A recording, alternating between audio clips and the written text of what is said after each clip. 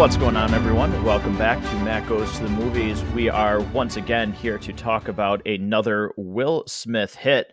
And boy, it's just evident again when you look up some facts for this movies and box office.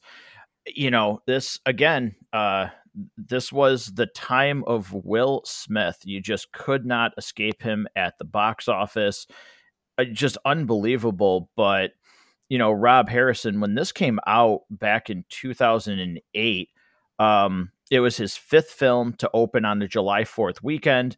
It was his most successful opening to date. It was his eighth film in a row to take the top spot in the American and Canadian box office, and the 12th film in his career to lead the box office. So, like we talked about in the review of Men in Black, this was just a time when he was unstoppable. Now, whether or not this movie is any good and we rate it the same as we have, which, Rob, I don't know if you know this, I'll kind of let you chime in here first.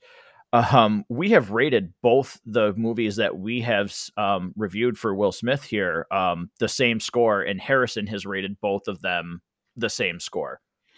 Yeah, I didn't actually realize that. I think this movie kind of caught some people off guard. If you think back to when this came out, I think the overall response critically and from a lot of audience was just kind of meh. It's not a film that I think you'll find in a lot of people's libraries. It's not a film that you'll probably find a lot of people include in their top 10, probably not even in their top 10 Will Smith movies, honestly. Um, and I think part of that is just, this hype train was going, hit after hit after hit. This guy couldn't miss. And this film wasn't that. So I think it suffers a little bit from, maybe expectations that it just wasn't going to live up to. This is really only the second time I've realistically seen it the whole way through. And I was very curious to go back, rewatch it kind of with fresh eyes, just unique experience, and see how it actually is. So I'm excited to kind of talk about what I thought and what you guys thought. Yeah, Harrison, what were your initial, before we get, into spoilers and really break this thing down, what were, your thoughts? Because this is one that you have or haven't seen. I had not seen this. However, this is the movie that I was most aware of, if that makes sense. Like, not that I wasn't aware of the others, but for some reason, this was a movie that has been recommended to me for a long time, way before the Base and Binge was even an idea in my brain. Like when I was in junior high and high school or middle school, depending on what part of the state you're from. Mhm. Uh, People had told me to watch Hancock, and I just never have. So it was one that like multiple times I've almost watched this movie and then just haven't. So especially because one friend in particular, Kelton, who used to be on the Base and Binge with me, who recommended Edge of Tomorrow, which is a movie that I absolutely adore, and he also really likes. He was like the main, driving force in recommending Hancock to me. So I was like, he has good recommendations, and that's kind of what I had going in, was just that, like, for some reason this was a popular movie that my group of friends when I was growing up really seemed to latch onto, and to have discussions about, like, not just like, oh, it's the best movie ever, but like have really big lengthy discussions about, and not just like fan reaction to, if that makes sense. So I don't really know what I was thinking, but I was excited to finally figure out what it was all about. Yeah, I mean, if you're going just off of the recommendation from the friend, I mean, you said it yourself, but I mean, you're smitten with Edge of Tomorrow, and I certainly, I echo those statements. I think that was a vastly underrated movie when it first came out and got recognition over time. But yeah, I think this one was something that I was eager to get back to because I had certain thoughts on it, and I've grown to like some of the actors and actresses that are in this movie more over time. Jason Bateman being one of them is a guy that I think is hysterical. So I was excited to go back and see him in this, and certainly Charlize Theron has been in some things where she's kicked ass. Um, So I was excited about this, but before we break this movie down, listeners of the show, we have another great giveaway that we are able to provide to our listeners thanks to Map 360. And this is based on the movie Something is Wrong with the Children. It's a group of friends on a weekend camping trip begin to suspect something supernatural is at play when the kids behave strangely after disappearing into the woods overnight. There's Something Wrong with the Children is the latest horror film from Blumhouse Productions and is available to buy or rent on digital now. This film is not yet rated. However, following all of our social media channels and checking out the show notes, you will learn how you can win a free copy of that movie. So thank you to the listeners so we can give something a little back, and thank you to Map 360. But Rob, as we break this down, I'll get to you first. I think part of the reason why maybe this movie it's still very successful at the box office, especially for its time frame. Critics didn't really like it. It was definitely different than what we were getting from Will Smith. This definitely tried to take a more serious tone in certain aspects. Even getting an R rating twice and having to go back to get it down to a PG-13 rating. And I think that's part of the reason why, there's a little bit of lower audience score compared to his previous movies that we've just reviewed. It is a shift in tone, especially coming off of like Men in Black, even for us, something that we just reviewed and watched. What really occurred to me is that what's the most quotable line from this movie? Can you think of one? Can you think of two? I actually can, because my buddy actually texts me. One of the funny ones that one is when the woman's like, "You smell like booze," and I'm not going to say the word on air, but he's like, "'Cause I've been drinking." Like, I actually laugh hysterically at that. And that's clever. But when you think about what you get from a Will Smith movie, you have like pages of quotable lines of things that you just are iconic to that movie. And there's that one, and there's maybe one or two other things, is like maybe something along the lines of like, "Call me crazy one more time." That's used a little bit, but that's really not that. We've heard that in other movies. And that's, it kind of stood out to me. Like, that's really not what we get when we're used to a Will Smith movie, particularly Will Smith of this era. And I think what really kind of works against this movie in terms of how it's regarded, and again, it's just not the normal thing we got from him. But what occurs to me is that this is kind of a movie with an identity crisis. Is this a superhero deconstruction? Is this a raunchy comedy? Is this a comic book movie? Is this a redemption story? Is this an underdog story? Is this a love triangle story? Like, what actually is this movie? And does this identity crisis make it better or worse? And I think that's up to the viewer to decide. But I think for a lot of people that maybe had certain expectations when they sit down to watch this for the first time, particularly if you saw it in its time, there's a lot of things about this that might throw you off. There's a lot of things about this movie. It really doesn't know what it wants to be. And by the way, like, that doesn't bother me, but I could see a lot of people that would be very confused by what this actually is. There's some things that, I think really don't work. The camera whips around like crazy. It's almost filmed like a documentary, and at times, and it whips around like crazy. It zooms in and out rapidly. It's somewhat distracting. There's some other things that don't really work. Like, I'm not really sure what the rules are per se in this world, like how the superhero abilities work and don't work, how Mary and John's connection works. And like, I think at times there's like it seems like the way that it works fits whatever's going on in the story, as opposed to any like agreed upon rules that were figured out in advance how this was supposed to work. So, there's really some fun moments. Like, I enjoy this movie. I think it's better than its Rotten Tomatoes score. But there's definitely some weird parts too. Yeah, Harrison, I'll let you piggyback off that, because I have a lot of thoughts on what Rob just stated. But what are your thoughts on some of those comments, and some of your thoughts on this movie? Yeah, from the get-go, the movie started and I was like, "What is this movie?" Like, it starts with Will Smith being like this drunk superhero that like is horrible at being a superhero. Like, first I didn't know it was a superhero movie. And then to start with like him being drunk and like normally Will Smith's character is like really charismatic and charming and like someone you want to root for and really enjoy, and he is not that at the beginning. Like he's a jerk. And so it's weird to have the movie start that way. It's a very different vibe to a Will Smith movie. And then throughout the film, like it starts with a different vibe, and then it kind of gets into the flow of it and gets moving and really moves along that, for example, the redemption story of this really awful drunk superhero and his redemption arc.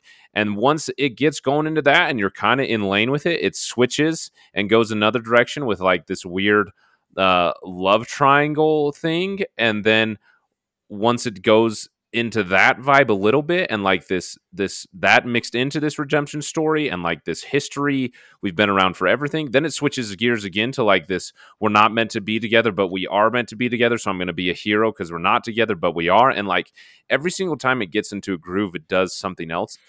Eh, Mingled in that is this weird like wannabe action superhero movie that it's not being, and the camera work is weird. It just it's like it can't figure out what it's trying to do. It's trying to do too many things, and there's some of the things in here that I actually really really like, and I wish there was more of. And there's other things that I'm like, this just ruins it.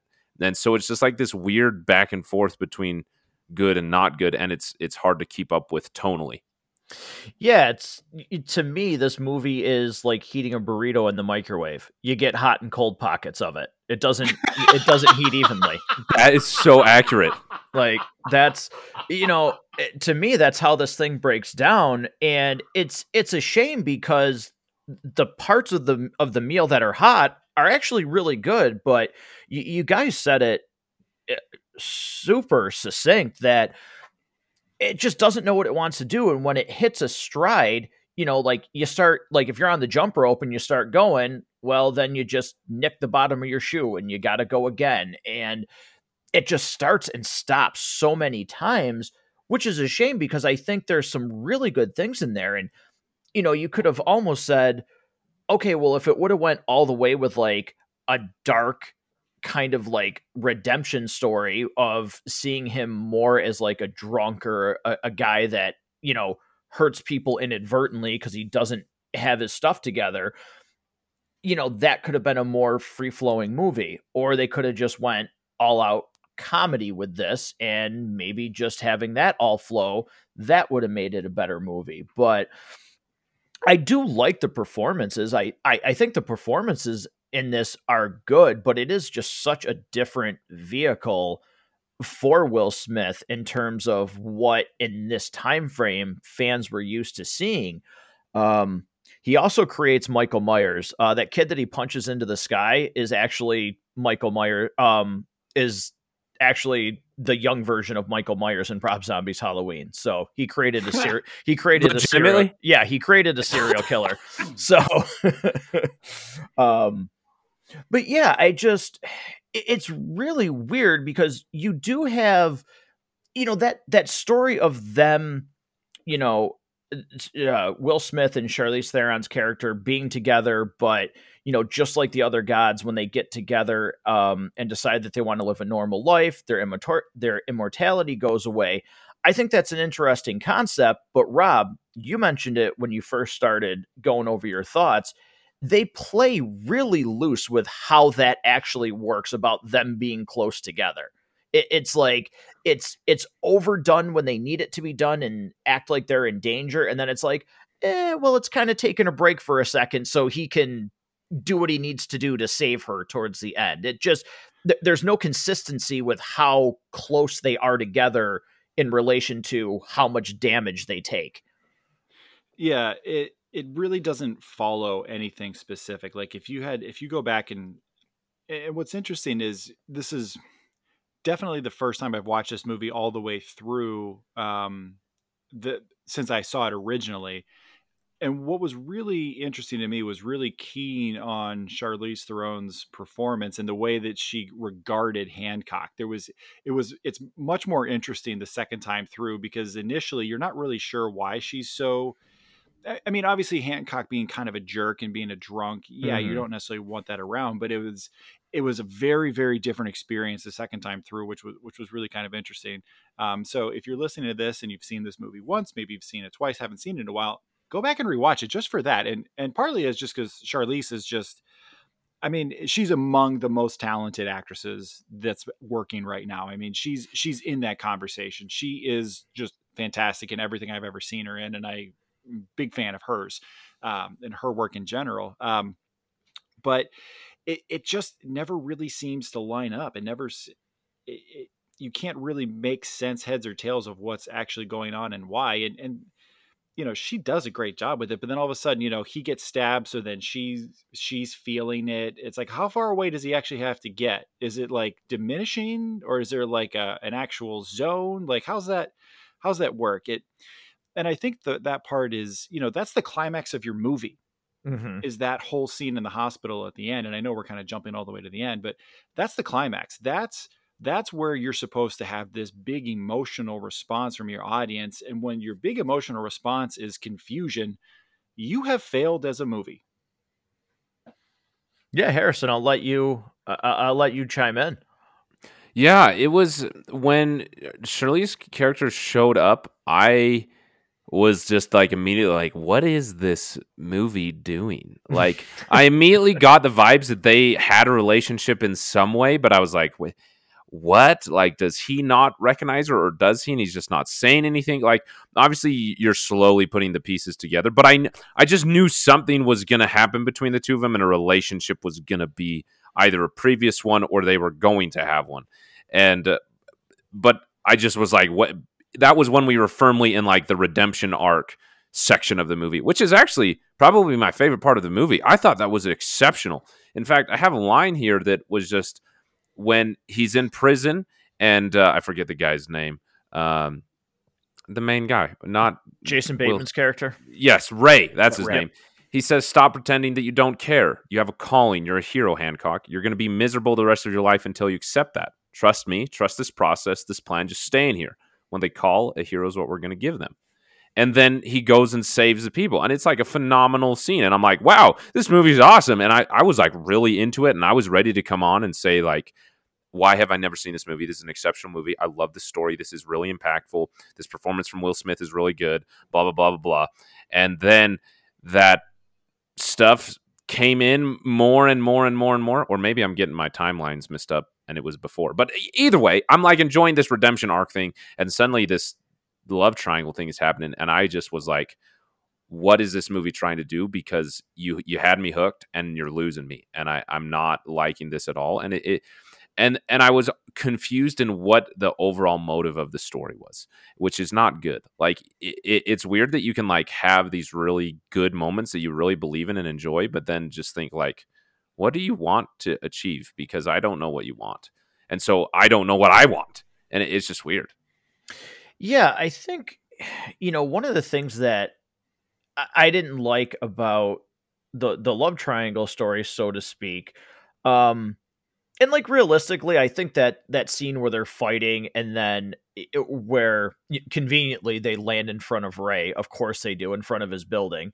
But I did like the scene where she's just like screaming at him like, I hate you, and he's like, I'm sorry, like whatever I did, I'm sorry. I'm like, okay, that works, but at the same time I'm like, I really like Jason Bateman's character Ray, who's like genuinely a good guy who wants to help people, and he's kind of caught in this, and I'm like, I just feel bad for him. Like I don't feel anything like, oh, it's so sad that like he lost his memory getting jumped when they were on a date. Like I don't feel bad about that. Like I feel bad for this guy who's like this really nice dude, and it's like, okay. And I don't think that's what they were trying. At least that's not what I would go for in this movie. Like, fine, have her character still have superpowers and show that at the end as a teaser.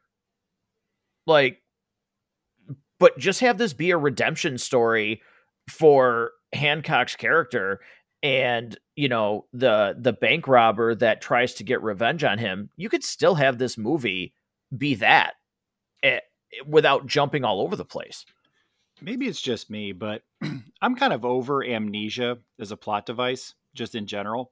And perhaps it's Mhm. just because I played a lot of JRPGs growing up as a, being born in the early 80s and playing video games all through the 90s. And, that seemed like the plot of most of those. At some point or another, somebody had amnesia, but it's kind of overused. And I don't know. I guess it sort of works for this movie, but imagine if that wasn't how it started. Imagine there was, I don't know, 75 other ways they could have done it without the amnesia plot. How much more interesting could this have been? Rob, I just flicked myself in the head. I don't remember. Do you want to start this episode over? Yes. That's Like, it's just amnesia doesn't really work that way. Like, I don't know. I'm kind of over it as a plot device in general. It's interesting to me because like that to go back to Matt's comment, that scene when they fight and they land in front of Ray, it's just like this weird combination of emotions where like you are just sad for Ray. So like you're immediately just disinterested in everything that's going on. And while I think that the performance that Will Smith gives when he says I'm sorry, I think this idea that like he doesn't remember his previous life is weird. Like the thing that I do like about it, because I'm with you, Rob, that amnesia is a wasted plot device. The thing that I do like is when he says like, who was I that no one was there to claim me?" or whatever he says. I forget the line. yeah. Like that is good motivation for a character who needs redemption. Like I can get that. I'm buying into that line and the way that it adds to the thematic weight of redemption and the journey that he goes on. However, the amnesia thing to then go on to what Charlize Theron's character and that whole weird thing, and then to later just have it revealed the whole thing. Like I would have rather just had it stayed a mystery that he just didn't know and we didn't know, and that was it. And he just had to come to terms with not knowing. I feel like that could have been a more impactful use of amnesia, because that to me that was when it would be interesting, is learning to live with a version of yourself. You have to define for yourself who you are, because that's a relatable experience for me.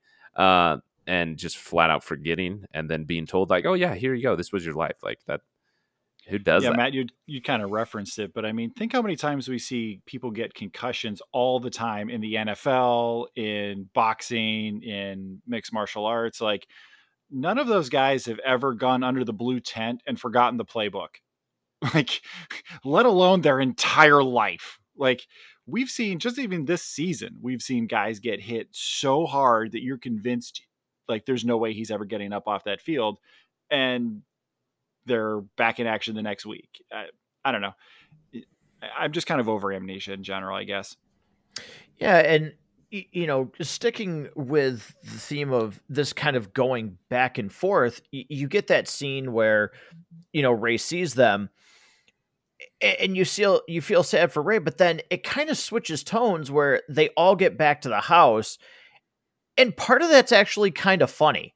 Like Ray has no clue what's going on. He's like, "Why were you flying? Tell me why you were flying." And then he's talking to Hancock, and like the way Will Smith like delivers the line, he's like, "Don't bring it over here, Ray. Like, you know, talk to her." It's funny, but then at the same time, I'm like, this shouldn't be funny right now. Like, so totally Yeah. again, they just shift, and it's like, yes, it's funny, but even though I'm laughing because there's some genuinely funny dialogue in there, I feel like I shouldn't be laughing. Like this is not what I should be following up with based on what I just saw. And again, that's where it flip flops back and forth so much that even though you might be having somewhat of a good time or laughing, I could not stop thinking about the fact of like, this isn't the natural follow up for what we just saw. Yeah, it's weird because I agree with you. Like that scene is funny, and the writing of it is clever, and like the progression of it between the characters makes sense, and it like, but it doesn't fit. Like it fits and doesn't. You know what I mean? Like, and it's just this weird in between, and it makes me not sure how I feel about any of it, and so it just like it makes me lukewarm to the entire thing, which is like I'd rather have an opinion than have no opinion. And I'm like struggling to express how I feel because I'm like, yeah, it's funny and it works, but it doesn't and it shouldn't be there. It's just this weird combination.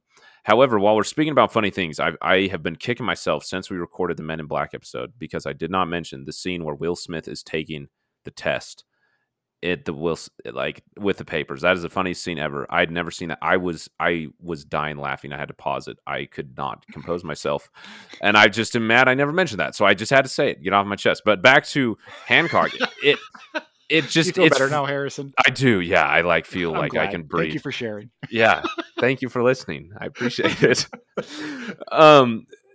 But it's weird because I wrote this down in my notes. At first, this is what I said. I didn't like the whole wife thing at first, but then the conversation between the three of them, it got better. But then the next paragraph says, but the ending was weird. I don't like any of it. It like ruined the whole thing. So it's just like this weird back and forth where I'm continuing like, oh, hey, here's this thing. I kind of like it. But then something else happens which makes me unlike it. So then I don't know. What's weird about some of that is the way that Mary holds Hancock accountable for the person he's not anymore and doesn't remember being. She's angry at him for something that, for all intents and purposes, he's not that person right now. And, she's angry at him for that. And it kind of doesn't make sense. And I guess the thing that I find really compelling is thinking about what a relationship that spans centuries would really be like. We all know people who've been married a long time and, they know their spouse better than, anybody ever could know somebody at times. But to have a relationship grow over millennia even, is kind of an interesting idea. Like how would that be different? And I think that's an idea that's kind of hinted at times. It's sort of talked about. But I don't know that it explores as much as I kind of wish it would. Rob, I with what you're speaking about, as the movie was going, I felt the exact same thing. Which, actually, Rob, have you seen Eternals yet? No, I'll get around to it. Don't get around to it. It's not worth it. But I had the exact same, like, I was like, this is what I felt like in Eternals, because Eternals has a similar thing where, they live forever and there's relationships that span eons, and it's just weird. Like that relationship should be so much different than it is. And I also think that we just don't have the capacity to understand what it really would be like. However, it doesn't feel the way that it should. I don't know how to describe what it should feel like. It just doesn't feel like it should. Well, I think part of that for me is the fact that even watching the movie, it still doesn't, like, okay, she hates him, for whatever. I mean, the guy's been gone for he hasn't bothered you for 80 years because he has no clue. And he still really hasn't bothered you when he first came back. Like, it's not like it was just some guy that came into their house and he just started hitting on her. Like, he really didn't. Like, nothing was going on there.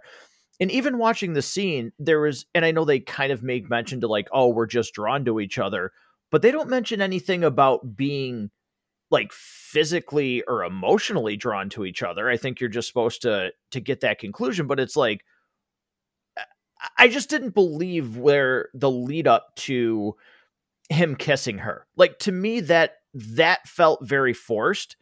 And then, they get into the fight because she throws him through the wall. I didn't believe all of it. And I feel like, especially with the rules, how we talked about when they can get hurt and when they can't, I felt like they never really explained like the connection that they're supposed to have to each other and being drawn. That didn't feel real either. It felt like painted on, so to speak. To me, it felt like Mary, is that her name? Charlize Theron's character.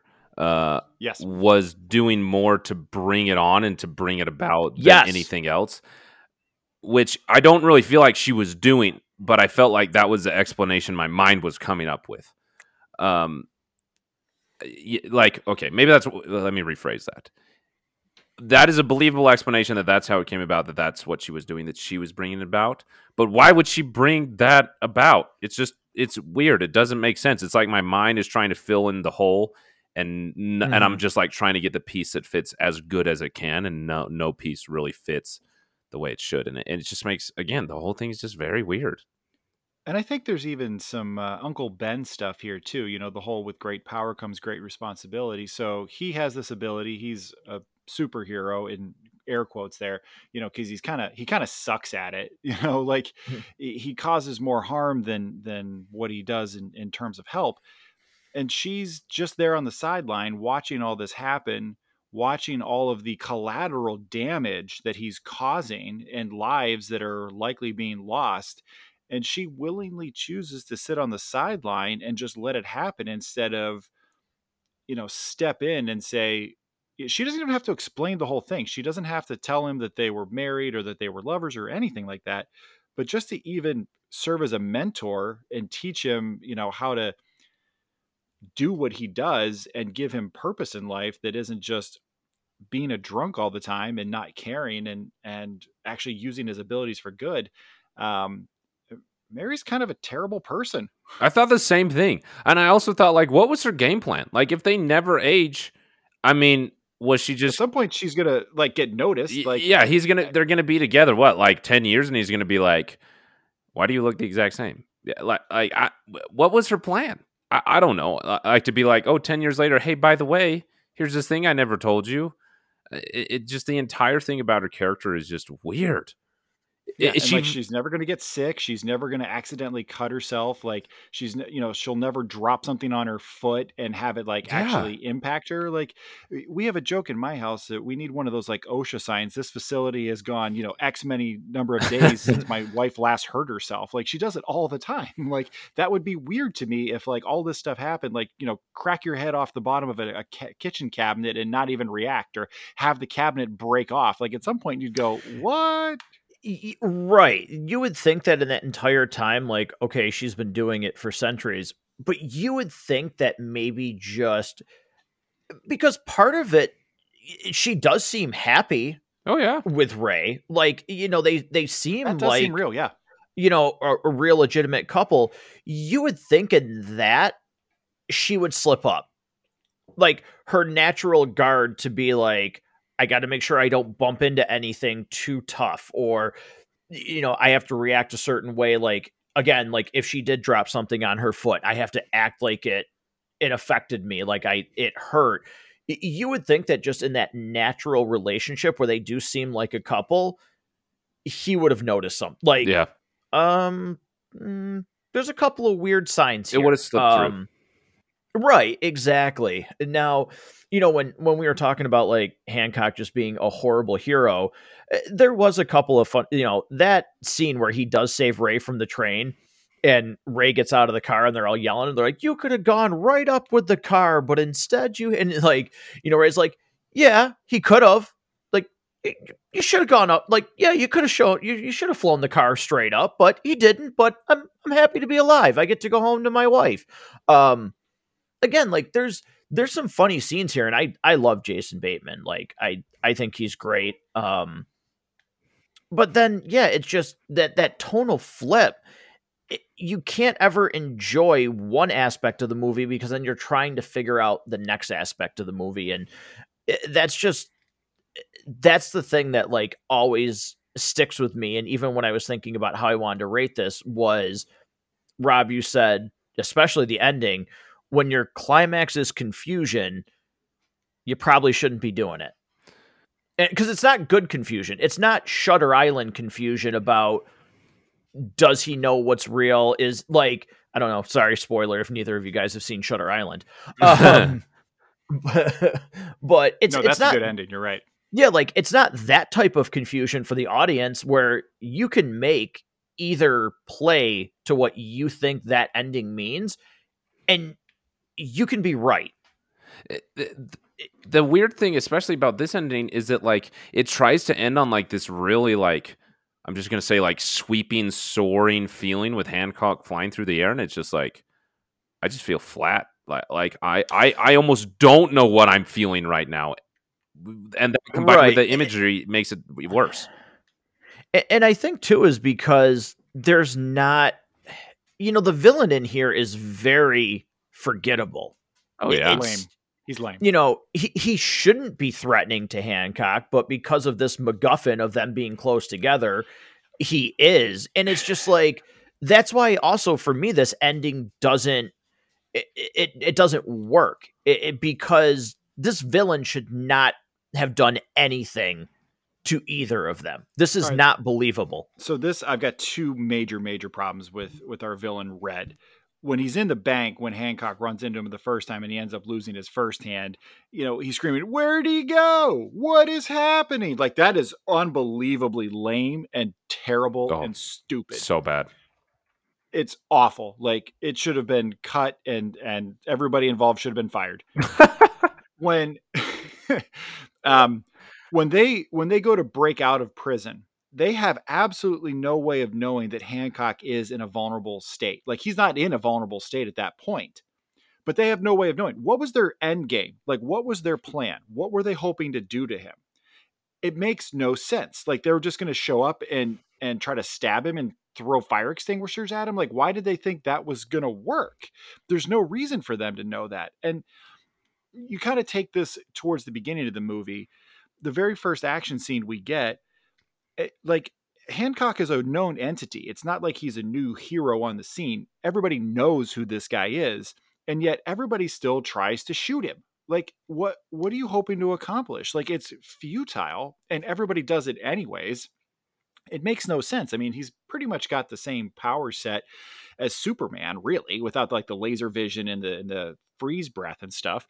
But it kind of, at times it's made Superman kind of a boring hero. So like the writers will have to, put other people around him in danger or make his secret identity part of the tension until they eventually just had him reveal it recently. So it kind of makes him a little bit of a boring, but at the same time, like, why are you wasting your ammo on him? Like, there's so many other things you could possibly be doing. It just seems stupid. And it's, I don't know. I hate it. The thing that I keep thinking about, and I don't know how this really fits in with what you guys are saying, but it's what you guys are making me think. I was recently listening to the episode that Matt, you did on Black Adam, and I feel like there are components of this that like Black Adam could have really worked with this type of redemption story that the first movie did, or the first part of the movie did.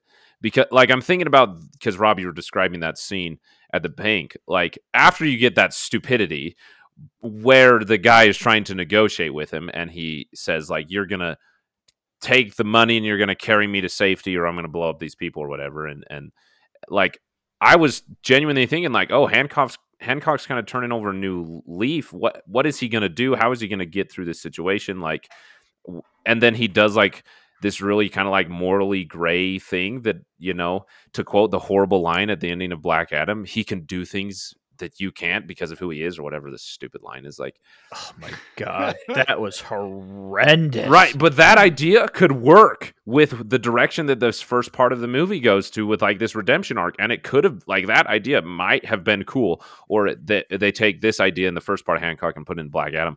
Either way, I feel like my brain keeps wanting that, but sadly, as Rob pointed out, we keep getting stupidity, like not just in the writing, but just in like every aspect of this film. The characters' choices, logically, just, it's like, are we dumb? Do you think that we as audience members are dumb?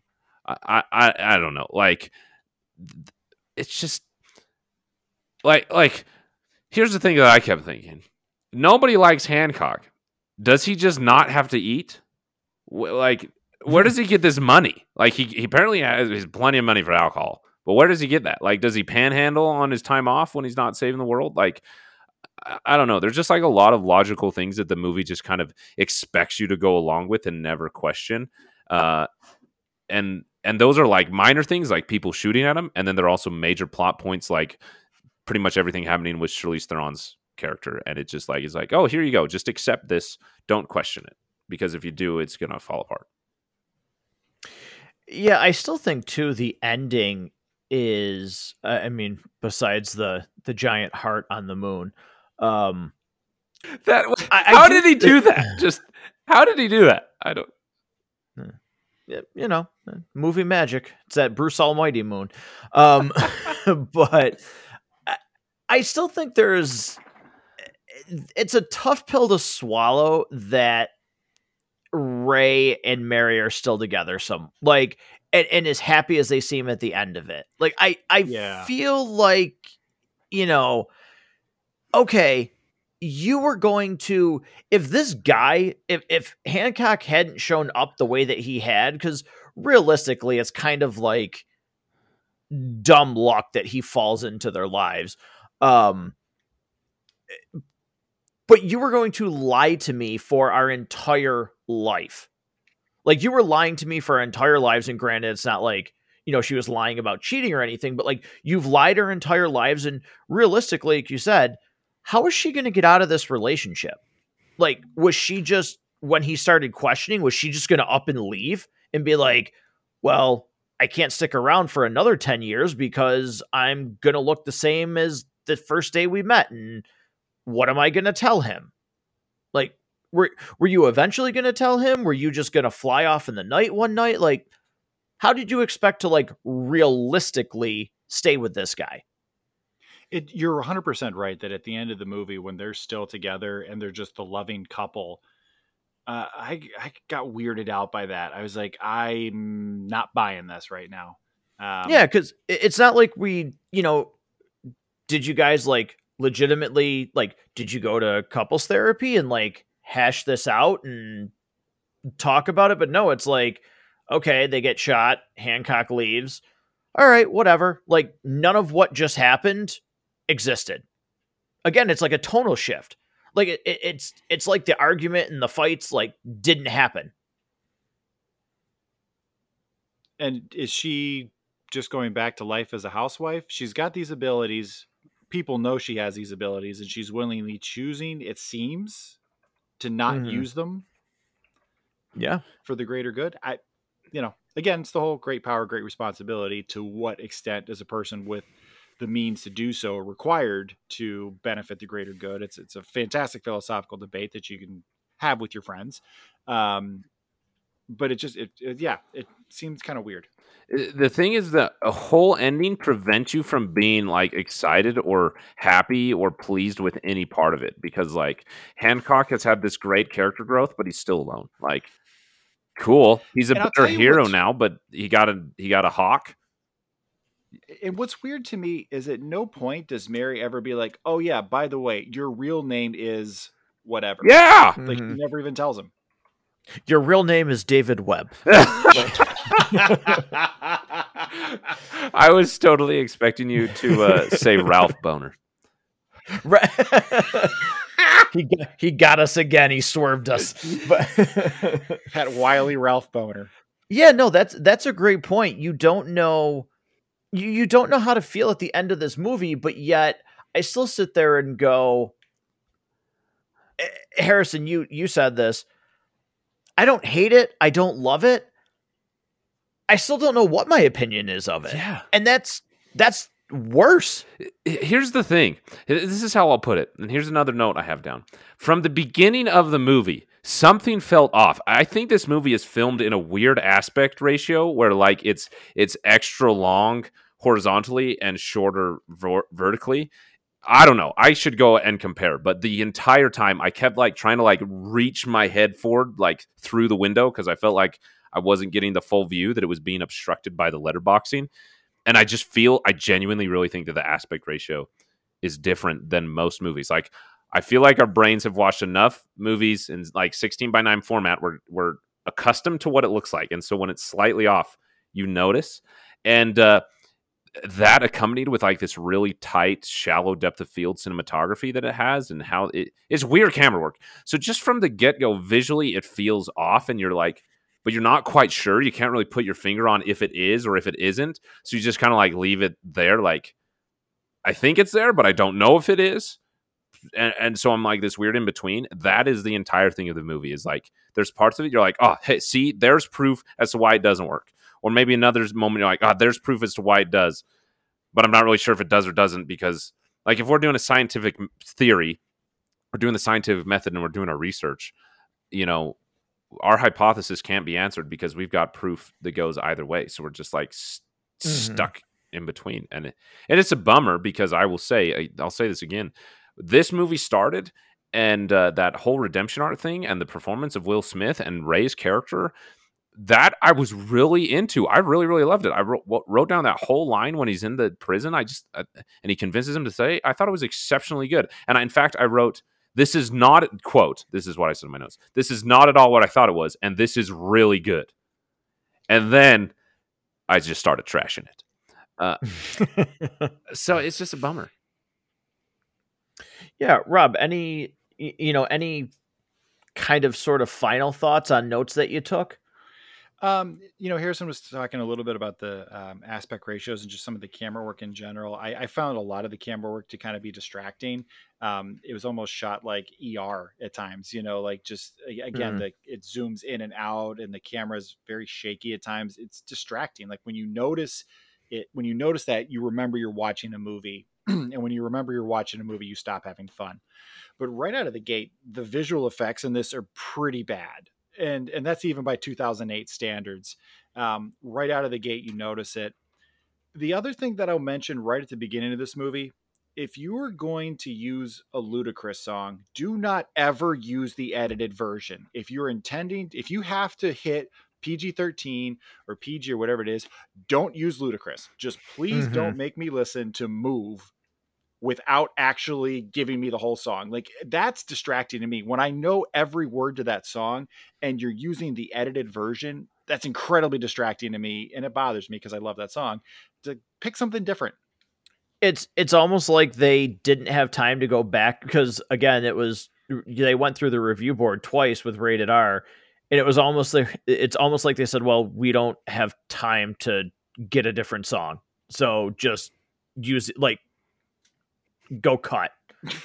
Yeah, it feels like that project that you did in high school when you wanted to use a song and you had to cut it out because it was a high school project, and so you just like went into Windows Movie Maker and you just like scissor, drag together, perfect, and print. Yeah. Also, because Rob said that he also noticed it, I looked it up, and it is filmed in 23 or 2. Words need to work coming out of my brain. It is filmed at approximately 240 by 1 aspect ratio, but I found it and it's actually filmed at 239. So just from 240 to 239 is so different. And who made that choice? Like, I mean, it's not like they were shipping cameras that shoot like a 0.01 different aspect ratio. Like, I feel like that had to be a creative decision. And who made that decision? Because it's an awful one. Like, if you're going to change it, like, make it like 225 or something. I don't know. Like, just, I don't, yeah, anyway, rant over. It's just dumb. Yeah, no, I think those are valid points. Let's rate this thing. Let's get into popcorn time. I'm going to let Rob go first because I'm curious as to what your guys' ratings are, because I think you might be surprised at mine based on everything that we've said. So, all right, I'm going to go first, and I'm just going to go ahead and go out on a limb here. When we started this, I said, it's sitting right around like 49% on Rotten Tomatoes, and it's better than that score. And then I only said like negative things about it. So it kind of seems like I'm contradicting myself.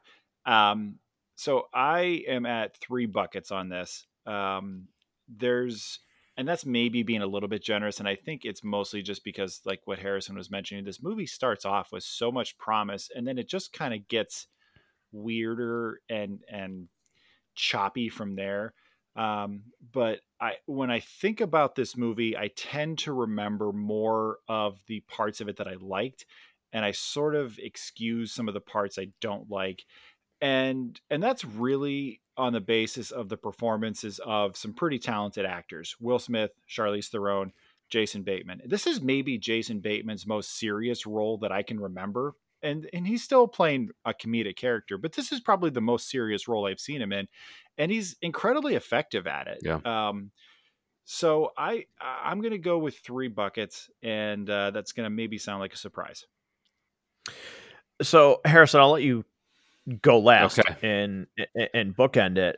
I was 3 buckets as well, and it is because of the fact that when you sit there and you look at this movie and the things that I'm like, I like that.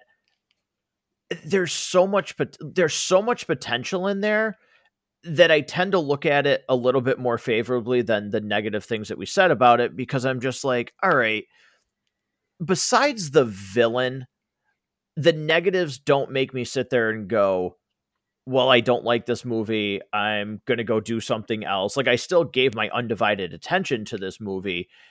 And I sit there and go, man, if there was a little tweak here, one tweak there, just a smidge difference there, boy, we've really got something.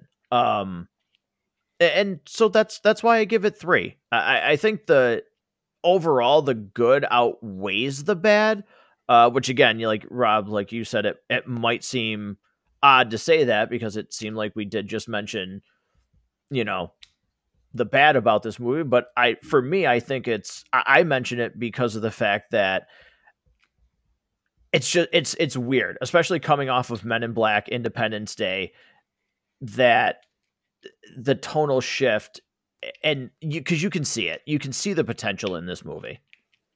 I'll tell you what's interesting is that when you think about other things, Matt, that you and I have rated 3 buckets, or when we were doing it with reels, it's sort of a range, right? So if you take everything I've ever given three out of 5 to, this is probably at the lower end of my 3s. Like if I took every movie I've ever given a 3 to, this is probably in the lower half of those 3s for me. But I still stand by 3.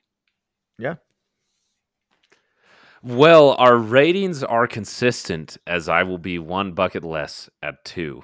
I give it 2 buckets, and the reason that it's not 0 buckets is because of that first part of the movie. I really, it had me in the first half, and it just let me down everything else. It's sad because I had never seen this movie before. For some reason, it felt like it was culturally popular and important when I was growing up, and I was never part of it. And so I was excited to finally, now that I'm, decades older, become a part of that. And it started, and I was like, wow, this is exceptional. This is really, really good. I understand why people are talking about this. This is cool. It's different. It's kind of aggressive in the way that it comes at you with its difference, and then I like the direction that it moves. And that is 100% what I was thinking about it, and I really enjoyed it. And then it totally switched up on me, and I didn't really like anything else that followed, and the action even became increasingly generic, and everything that I liked about it just was taken away from. So those 2 buckets are for like the first part of the movie up until the point where he stops the bank heist, and then like in my brain I just need a way for him to like end the movie there, and then we'll just forget the rest half, because that first part I like. If it was just that part of the movie, I'd be at 5 buckets all the way in, like 5 big buckets, but everything else takes it away, sadly. Yeah, certainly the lowest rated movie that we've done so far. I don't think it will be by the end of this the lowest rated movie that we have, but could Matt, be you're just saying you don't surprised. like I Am Legend? That's exactly what I'm saying. Spoiler alert. One thing too before we close this out, as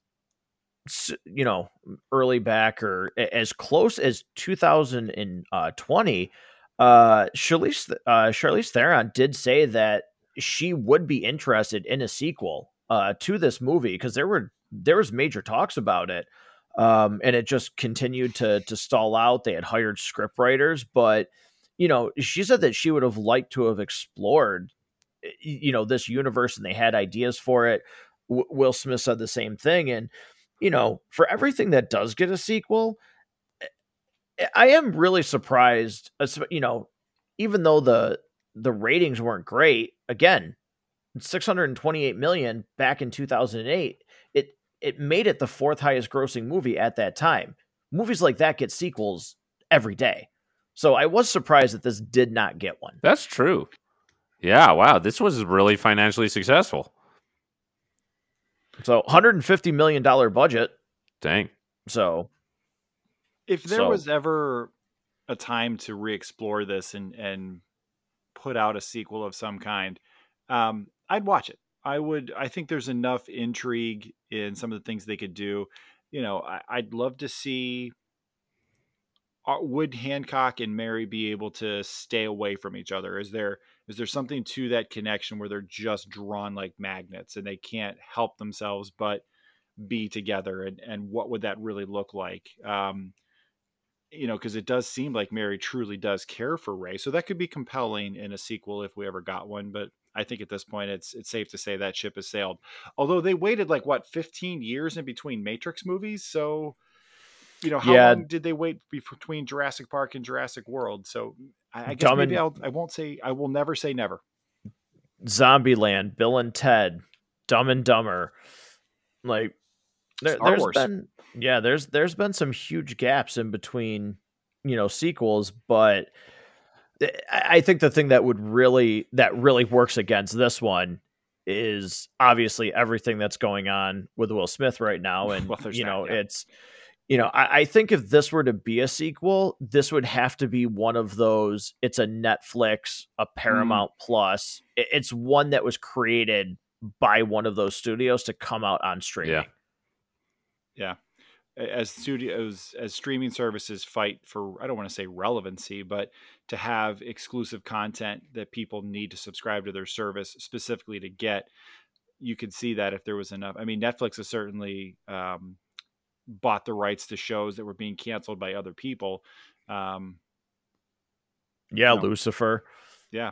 I mean, think how many years it was between Indiana Jones: The Last Crusade and the upcoming movie. I mean, it's been years. How many? I mean, 35 years, because nothing happened in between that we acknowledge the existence of.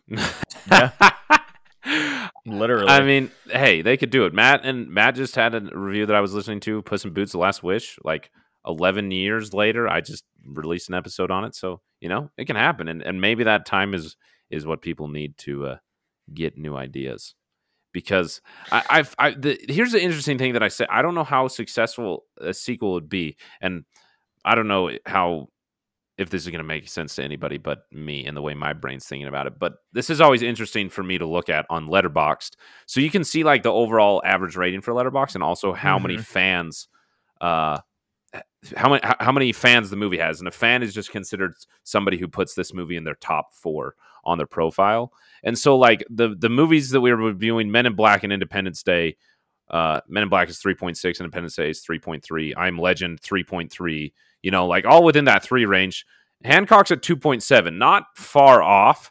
A lot of 3-star ratings. Only has 43 fans. 43. Men in Black, I Am Legend, and Independence Day all have in the 500s to 600s. Like, I don't know what you want to do with that data, but I feel like this is a movie that has been forgotten to some extent. Like, it was successful, but I don't see people talking about it anymore, and I wonder. Well, we're not paying for the sequel, but I'm just curious, like how relevant it could be if it were to come back, or if people would be like, "Oh yeah, that was a thing," and then just like never watch it. Yeah, great point. So, but who knows? There's a reason that I'm not a producer in Hollywood. Could be, but who knows? Who knows? Maybe we pitch it. This is our first pitch to Hollywood. Is the sequel to Hancock?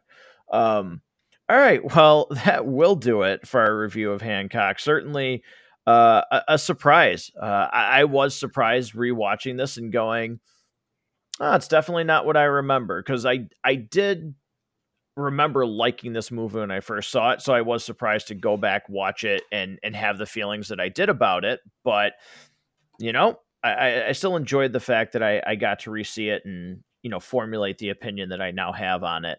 So, Rob, we have got a couple more things coming up here for the month of January. I'll let you talk about that, and then Harrison, for listeners, I will let you, because boy, you've got a pipeline coming up for the Basement Binge. So, Rob, tell listeners what we've got still coming in January. Lots of great stuff coming in January. We continue on with our Will Smith marathon. We've got I Am Legend coming out, which I'm very excited to go back and revisit because I think there's a lot of great stuff there. For those of you who are into post-apocalyptic kinds of adventures, we will continue to review The Last of Us, and I want to welcome any listeners who are checking this episode out after our initial breakdown from the launch episode on the 15th. That show is it's drawing buzz like I can't even begin to describe. It's everywhere. Everybody you know is talking about this. Every place that you read news or entertainment information, people are talking about this show. So it's on HBO Max. Highly encourage it. It's my favorite video game of all time, and I'm very excited about what's going to happen. Love being able to break that down. So if you are joining us after checking that out for the first time, want to say welcome, and I'd invite you to check out the rest of the content up and down the channel. But we have breakdowns coming out, should be available every Monday morning. We're going to record Sunday night immediately after the episode. You'll be able to listen to it on your way to school or work or whatever you happen to be doing. So look for that for this entire first season. By the time that wraps up, bam, we are just still talking about Pedro Pascal because we are going right into Mando season 3. Cannot wait for that. That's going to be a lot of fun too. But we've got I Am Legend coming out next week. And then to cap off Will Smith month, it'll end like a slap in the face. It's going to be Wild Wild West. We are going to force ourselves to watch this garbage and try to find something to say about it that isn't just, wow, that was terrible. It's going to be difficult, but we will see if we can accomplish that task. Harrison, what do you got coming for the Basement Binge? Yeah, I have lots of things coming. Before I tell you about that, though, I just have to say, if you are coming from the last of episodes, I'm so glad you're here. Stay here at Matt Goes to the Movies. It's great. If you are one of the listeners who are here and not listen to The Last of Us, and you're not watching the TV show like myself because I don't subscribe to HBO Max, listen to the episode. And also, Harrison's not good with scary things. Yeah, that you didn't have to do me dirty, Rob. But nonetheless, you should listen to the episode. They are really, really good. In fact, I was shoveling the driveway with snow. It's been snowing here a lot in Utah.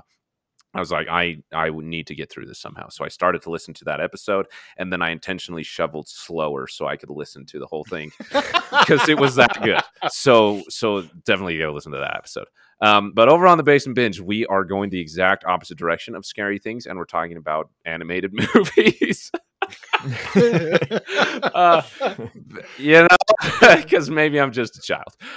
Not me. Unless you're reviewing Bambi, because that opens up pretty graphic. Yeah, that's pretty awful. Yeah, that might be my limit. We'll have to test. Yeah, animated. Actually, I feel like there's a bunch of Disney movies that open up with somebody dying, like in a horrible, terrible way. Yeah, that's true.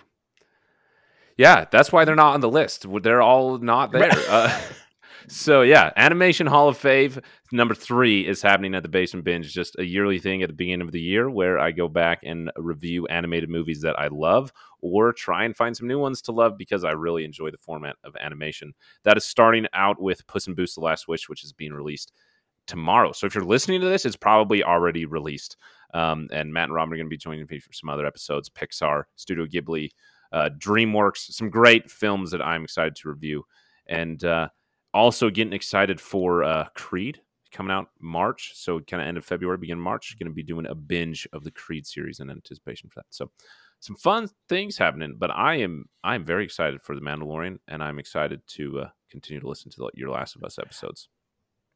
I'm drawing a blank. Were you doing the movie Coco? I was not, but maybe I should.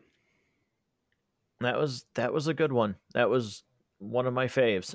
Hey, man. But yeah, no, I'm excited to hear those episodes and be a part of a couple of them, and get together for Mando because boy, that looks awesome. Oh, it looks amazing. I don't know. We've said it before, but there's just, for me, when Star Wars is good, there's nothing like it.